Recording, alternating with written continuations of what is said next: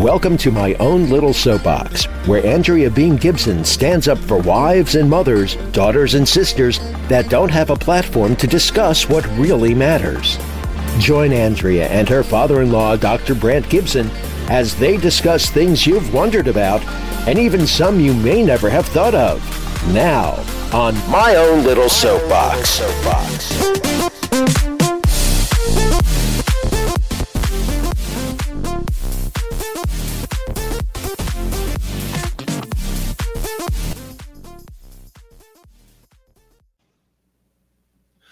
Hello, I'm Dr. Brant Gibson, and I'm here with Andrea, and we're going to finally cover a subject that she's been promising for a little while.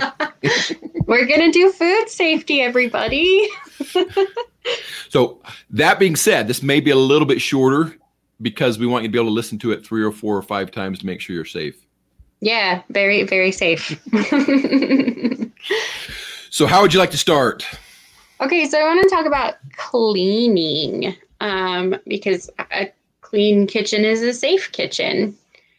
But we kind of need to talk about the difference between clean and sanitary, because there is a difference. And before I took this course, I didn't know that. So basically, cleaning with soap, it gets rid of like all the nastiness on top, but then sanitizing gets rid of your germs, which I didn't know. And of course, cleaning is going to get rid of some of those germs too, just because of the nature of soap. But depending on what soaps you're using or what you're using to clean with, yes. Yeah, cleaning is just washing away the germs, though. Sanitizing is killing them dead. So you clean first, and then you sanitize to get rid of anything that's left over. Right. I'm gonna take this a step further, because there's a third level as well. Third. So you got cleaning, you got sanitizing. And you got sterilizing, which is different than sanitizing. Oh, yeah.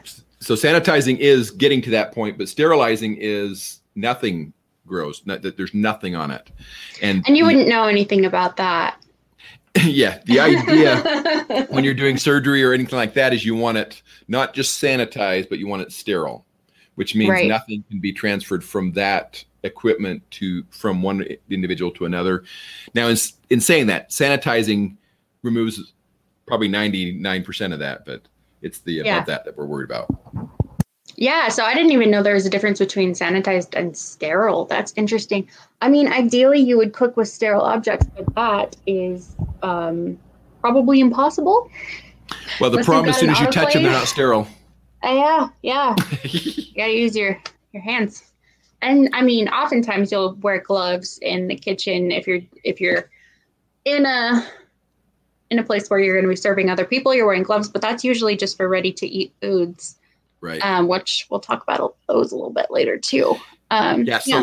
So to go that far, so a lot of times you'll see on television shows, or you're seeing where they're scrubbing, where they actually scrub, and they do it for a certain amount of time because they want to move past sanitized to more of a sterile. Now, in saying that, the hands of a surgeon are not sterile. That's why they wear sterile gloves. Yeah. But they get as close to that as they can. Yeah. If I do a surgery in my office as opposed in the hospital, again, we're close. We're not completely sterile in those situations either, because to be truly sterile, to be completely sterile, you've got to have the circulation that goes through the rooms, and everything needs to be filtered. Yes, so exactly. The air is filtered, everything going into the room's filtered, all that kind of stuff, because you can even just by air conditioning, you can reintroduce if you're not careful. Wow. Yeah, that's next level, which is what you want when someone's cutting you open. Right. And that's the difference, the biggest difference why you can't really say, okay, I'm going to be sterile when I cook. You'd have to change your kitchen, and you'd have to change the air flow. You'd have to be in a closed room, all those kind of things. But you'd have to make sure like zero smoke got into there too, and that's not possible. Right. Not doable. But that's interesting. I didn't know that difference. So thank you for sharing that with us. But let's talk about some sanitizers we can use in the kitchen. Because that's different. I'm kind of glad we're doing this, by the way, now, because we've just done a couple of food ones in a row. And so So all tied together. It all comes together, people. There was a reason and a rhyme to my delay. Yes. I was going to say something mean about myself, but delay is a much better word. But yeah, no, let's talk about the sanitizers though. So I'm not going to like sit here and list a bunch of sanitizers. First of all, I don't have that information. Second of all, that would be boring. So we're going to just talk about temperatures of sanitizers real quick. So different sanitizers actually stop being effective at different temperatures, which I did not know before I took this class. I figured, everything you just put in hot water because hot water is going to kill the germs, right? But no, because water that is too hot is also going to kill your sanitizer. Kill, I say with quotes, because it's not that it's alive, it's just that it stops becoming effective. Deactivate is the term. Yeah, it deactivates it. So bleach, for instance, that's going to be fine in hot water. But the sanitizing solution that we used in school actually had to be cold or it would stop working. In fact, I refilled the sinks once and I didn't know that. And my chef was like, "Oh, whoever filled the sinks, thank you so much." And then she actually went to dip her dishes in the sanitizing solution and it was hot. It was really hot. And she was like, "Okay, well, thank you for filling the sinks, but this is useless because it's got to be cold water." And I was like, "Oh, dang, I did that." And so I learned at that point. But I guess for the best effectiveness for whatever sanitizing solution you're using at home, which 409 is one, there are a bunch of them on the market, just any Clorox products. Just make sure that you're using the right temperature of water. Go ahead and give that a quick Google search if you want to. But that's how to get it the safest, is make sure that you're within those temperatures, that your sanitizer is going to be effective. And like Brant said, is not going to deactivate. Yeah. So that's sanitizing, that's cleaning. The other piece of that is you probably want to make sure that when you're sanitizing your dishes, it's not something that's going to leave residue that will get into your food either. Definitely. So don't wash your dishes with 409. Because that's you can't eat off of that. Right. I use 409 on my counters. That's just the one I use. That's why it's on the top of my head. But don't use it on your dishes. In fact, we had 3 separate, so not 3, it was 4. It's technically called the 3-compartment sink in a kitchen, like a commercial kitchen. And one station you had for rinsing, one station you had for washing with soap, and the third station you had for sanitizing. And you would have sinks filled up with the waters of the different types. So clear water, soap water, and then sanitization water. I guess the only way that you could get it truly sanitized in your kitchen is by using the dishwasher. So again, don't go spraying your dishes with stuff that's meant to clean your counter or your bathroom, because that's going to make you sick. You can't eat it. Yep. Yeah. Thank you for adding that. I wouldn't even, I didn't think to add that in, but it's important. Don't eat sanitizer, you guys. Yeah,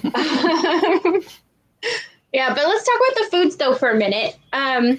Because we've talked about cleaning, and that's my least favorite part of cooking, and that's when my husband does the dishes.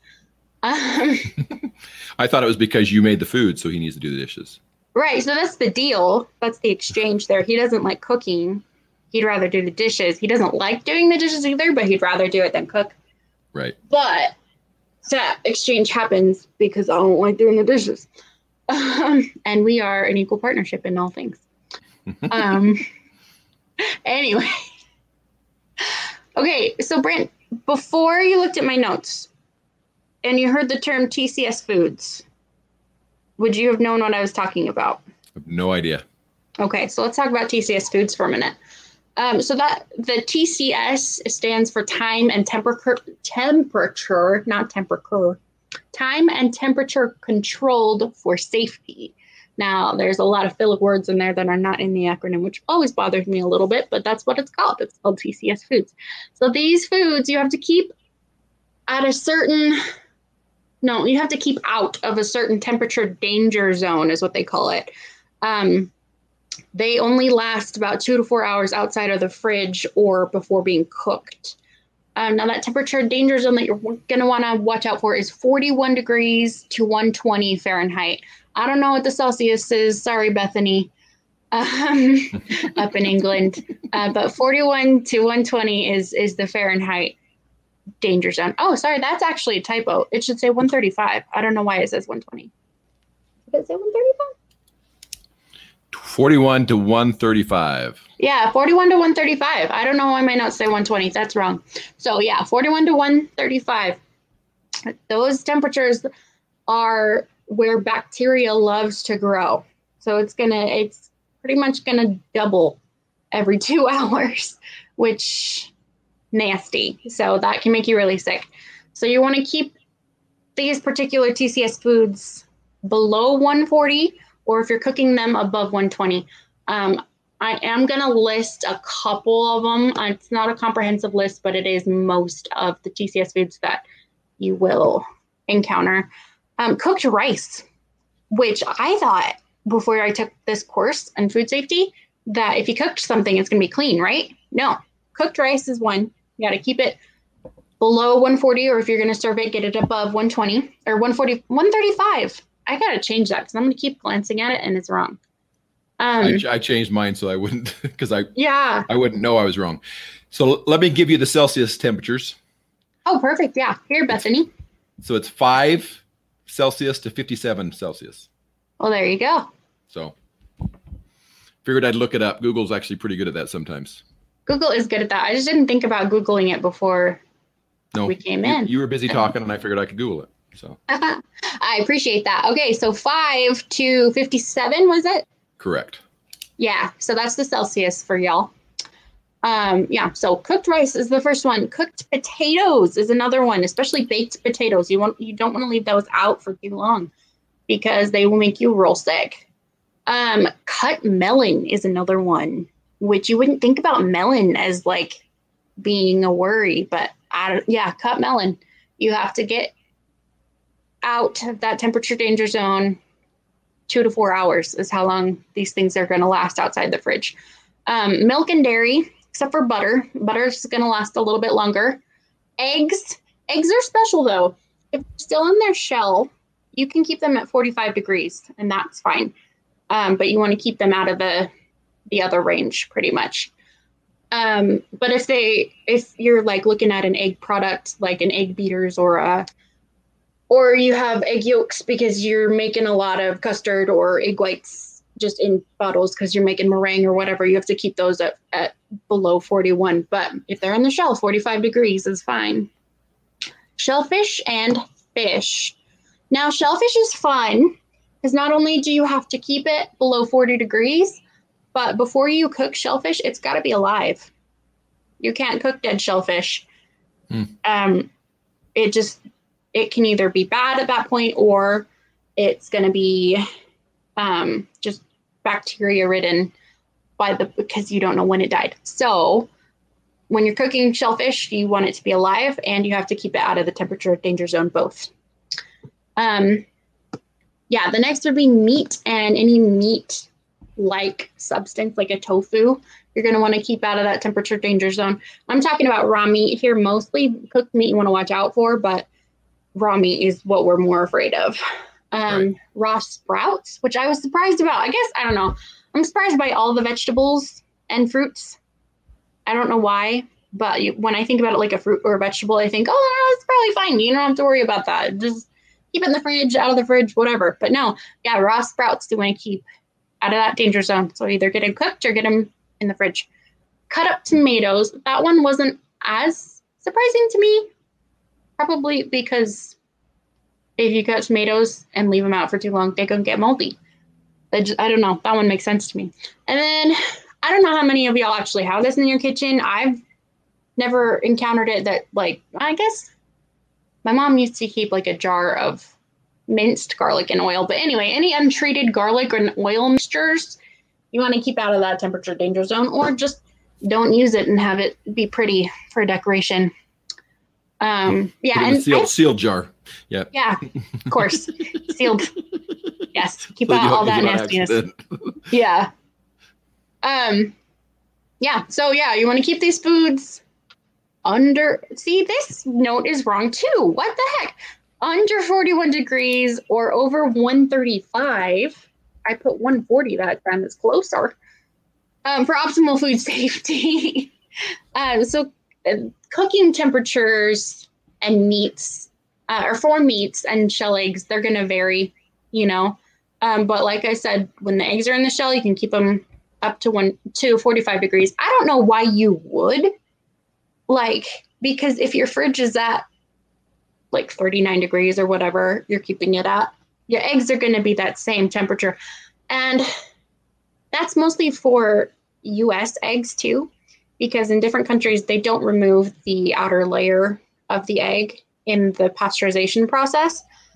So you actually don't have to keep those in the fridge. But the ones that we have here, we remove that outer layer. And so you do have to keep those in the fridge. So don't listen to people who are like, you don't have to keep eggs in the fridge unless you're in a different country. Yeah, you do. You have to keep them in the fridge. Or if they're fresh. If you got your own chickens, they have the outer layer as well.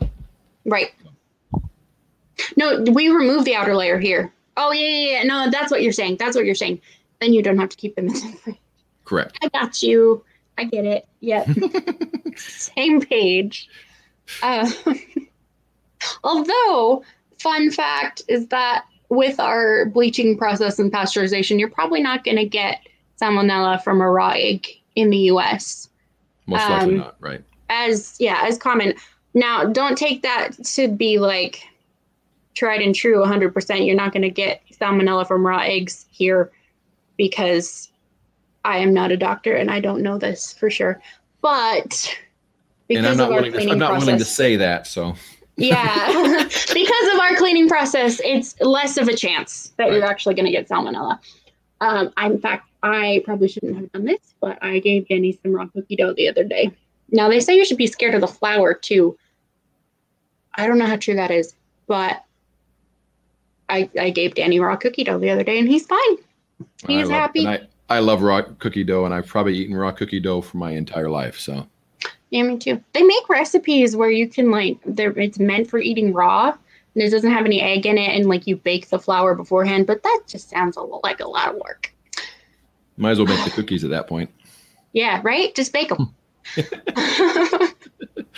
You're gonna need eggs though, because then you don't have a binder. Yep. Anyway, now I'm off on a tangent again, and we're supposed to be talking about meat cooking temperatures, and I'm talking about cookie dough. And you're making me hungry doing it, so you need to. I know, me too. Yeah, I haven't eaten. I made muffins this morning, by the way. So good. I don't know if I've said this in a podcast before, but I didn't have enough information to make this whole podcast, so I'm going to say it right now. If you're making any sort of baked good with dried fruit, soak your fruit in warm water before you put it in to your food for about 10 minutes. Because that will keep it from getting dry and burnt in the oven. And my raisin muffins turned out delicious this morning. So that's an extension of my tangent. We'll be right back with my own little soapbox after this brief message.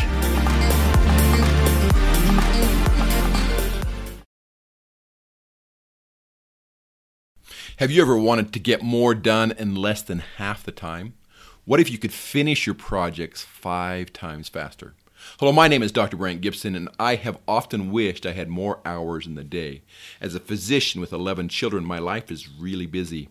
I am constantly looking for a way to squeeze more into each day. Can you imagine what it would be like if I had 25, 26, or even 27 hours? That is why I started a journey and have read hundreds of self-help and self-improvement books. I have paid thousands for business coaches and even life coaches, while also spending hours taking courses and learning everything I could. I found many helpful options, but I have always had one nagging problem. I could still get distracted, discouraged, and even procrastinate something I wanted or needed to get done.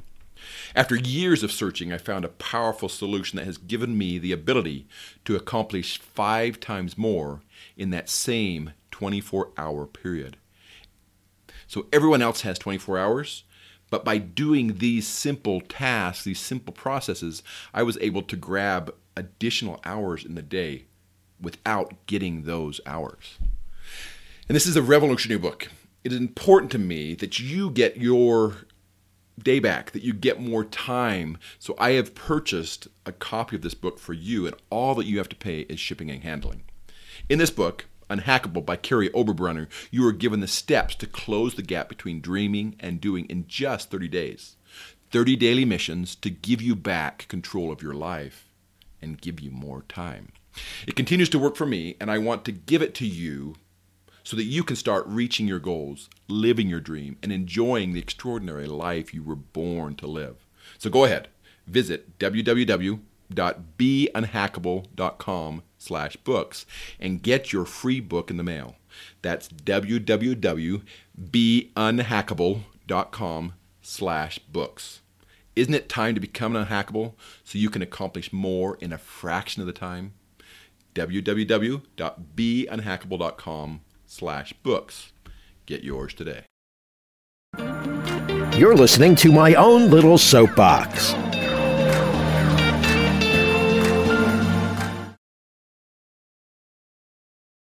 But let's talk about meat temperatures now.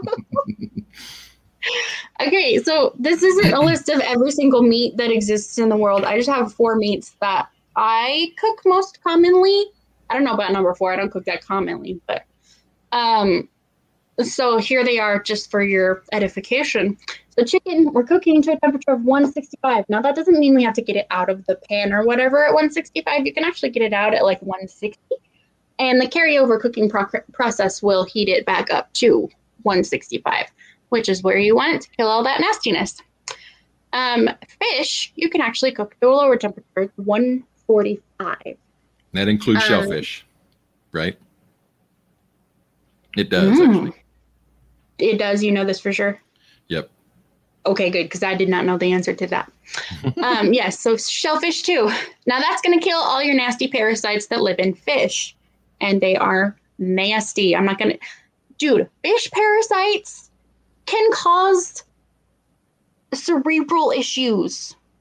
They can eat into your brain and give you issues in your brain. So cook your fish to 145, ladies and gentlemen. And if you're eating sushi, make sure that you're eating sushi prepared by a certified sushi chef, and you've got sushi grade fish.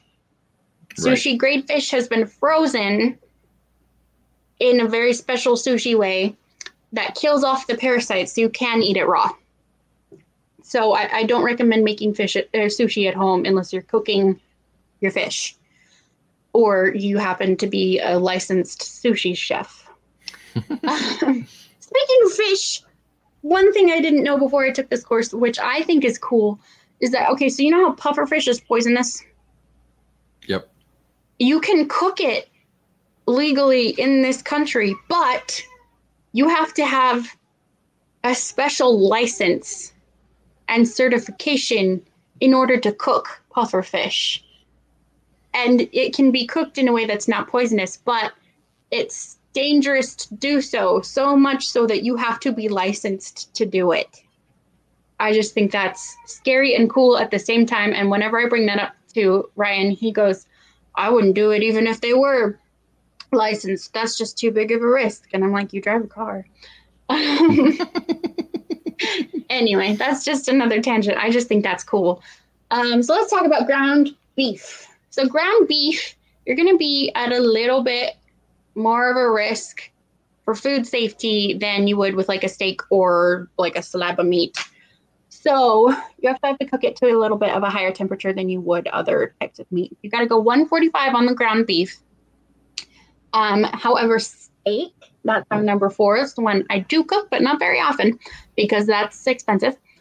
That's going to be 130 to 135 for a nice medium rare. Now, I'm not giving you the other temperatures because in the food world, you're in the world of professional cooking, you want to go for a medium rare. Of course, people are going to order food at all different temperatures, but when you're in cooking school, you want to go for a medium rare because it really is the most delicious. I used to order medium well because I was afraid of the meat, but it really does get cooked all the way through, even though it's still pink in the middle with a medium rare, and it's the juiciest and most tender. What kind of steak do you like, Brant? I'm going to give you the other temperatures because I like to cook steak and I like to be able to give people exactly what they want. That's fair. So rare is 125 or 52 degrees Celsius.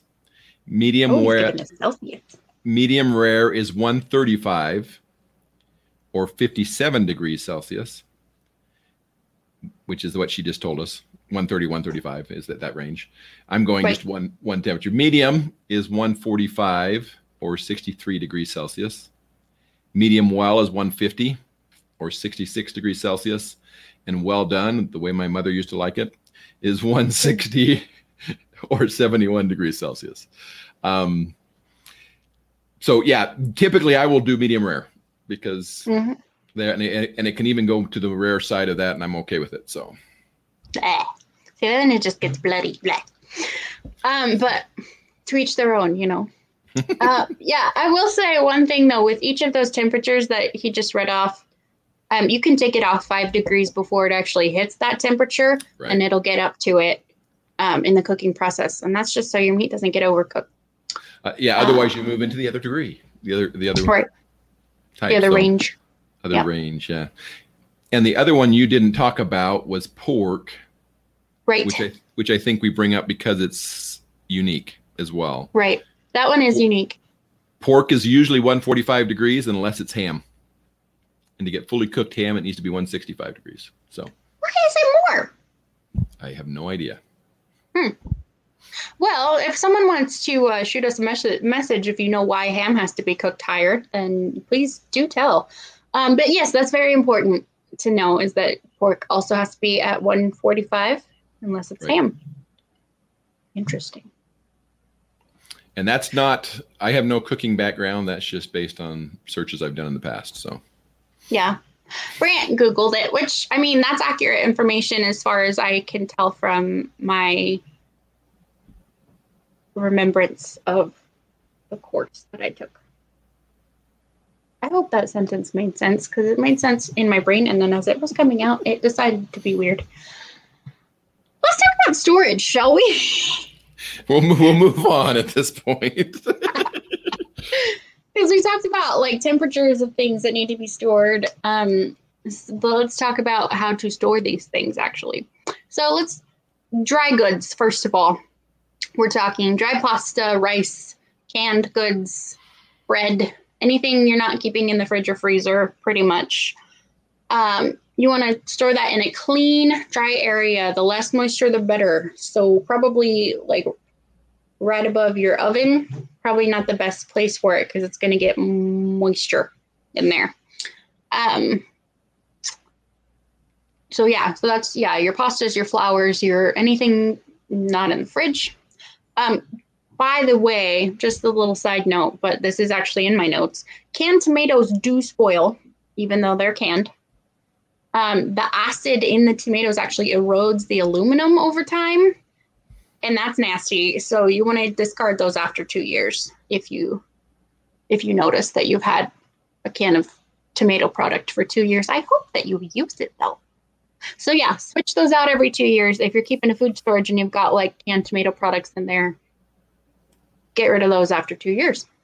Because you don't want eroded cans in your storage. You don't want aluminum in your food. Yeah, and if it goes too far, then you're gonna have a hole in your can and you're gonna have a mess. That's true. Yeah. Yes. And try to avoid any like damaged or dented canned goods, because that can introduce bacteria into your canned good. Especially if they're open, then just don't buy that. Or use it. That's a little bit of obvious, yeah. Yeah, a little bit of Captain Obvious there for you. But yeah.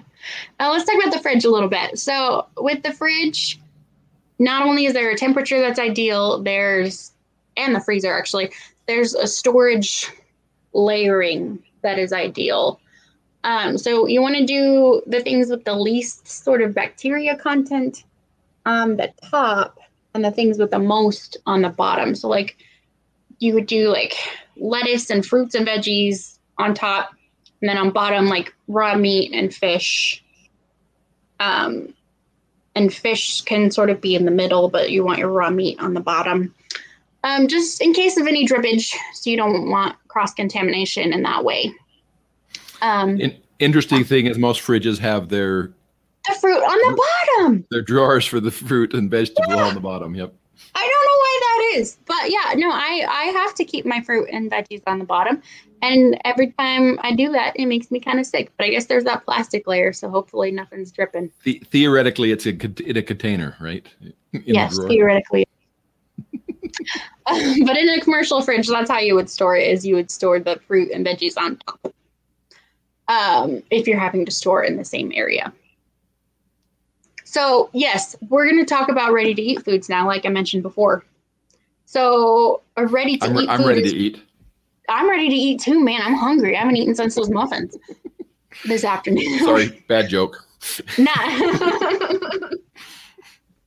It was a good joke. I liked it.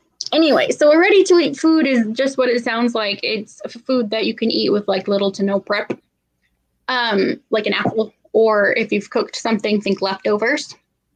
Those are pretty much ready to eat. You want to only store those for 7 days. Anything past 7 days, you should probably chuck it. That's the rule of thumb for ready-to-eat foods. And in culinary school, we actually had to label things with tape and a marker and say the date that they were put in there, and sometimes the date that we had to take it out, just so you didn't have to do math in your head every time you looked at it. And that was just for food safety. And it's an extra step to make sure you don't poison somebody in the kitchen. But just if you're at home, rule of thumb, 7 days is the best way to store your ready-to-eat foods.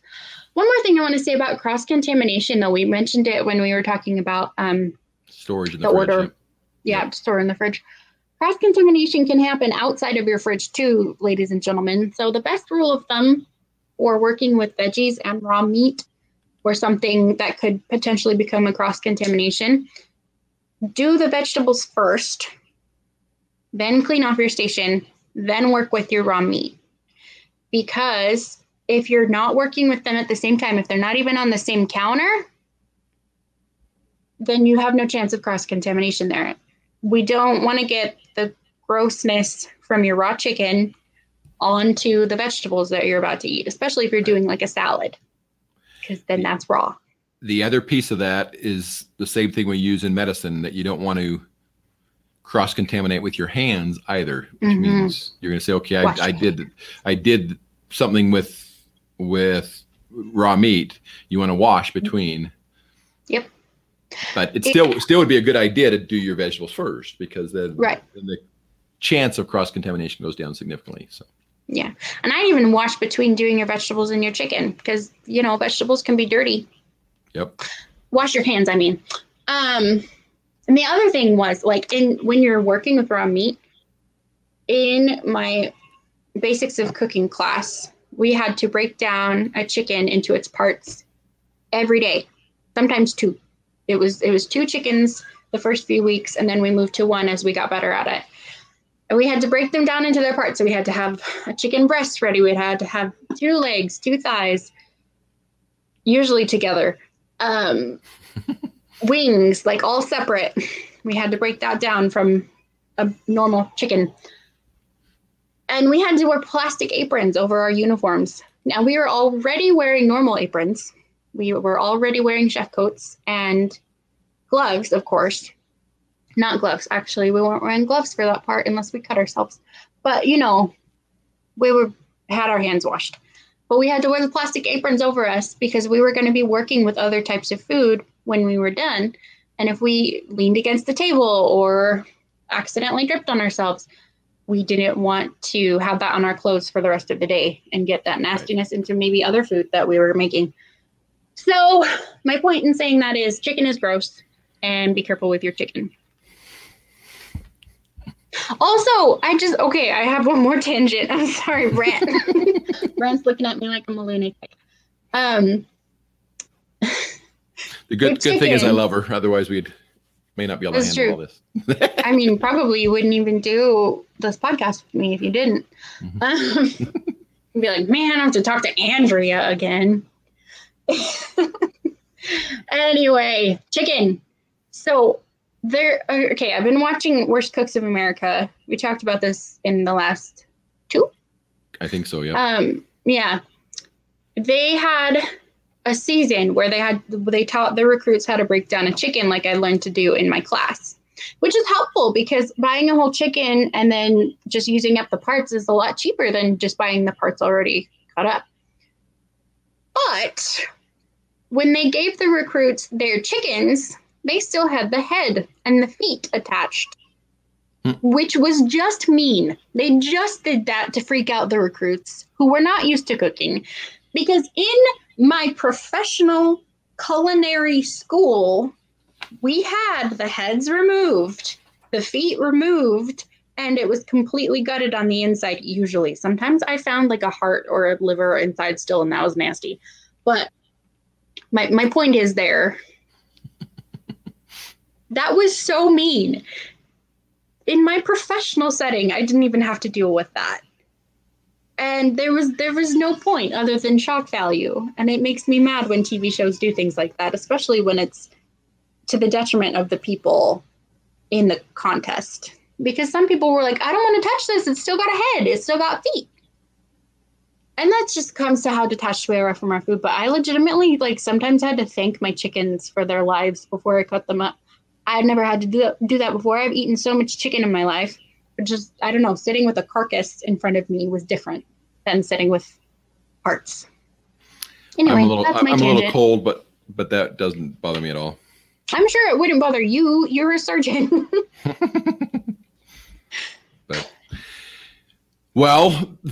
This was actually longer than we thought it was going to be, I believe. So I went on a lot of tangents, which I'm not surprised about.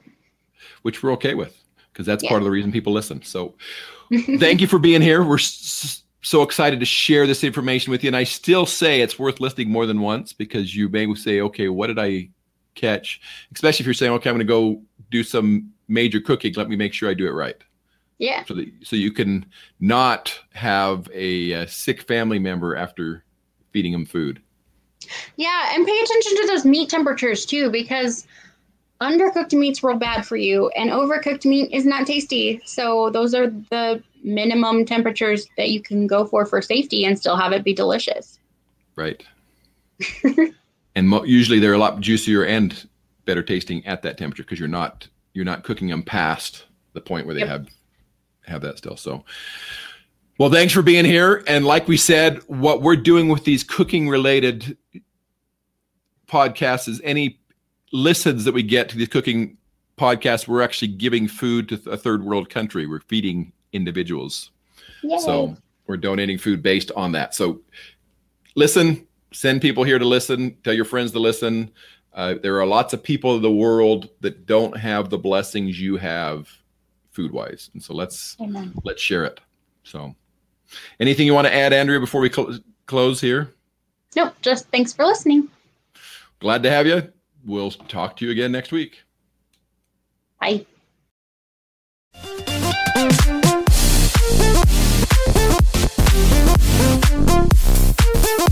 Thank you for listening to My Own Little Soapbox with Andrea Bean Gibson and Dr. Brant Gibson. We'll be back next week with another discussion from Andrea's Soapbox. If you enjoyed this episode, please let us know and share it with your friends too. And if there's a subject you would like considered, please leave a comment so Andrea can discuss it in a future episode. My Own Little Soapbox.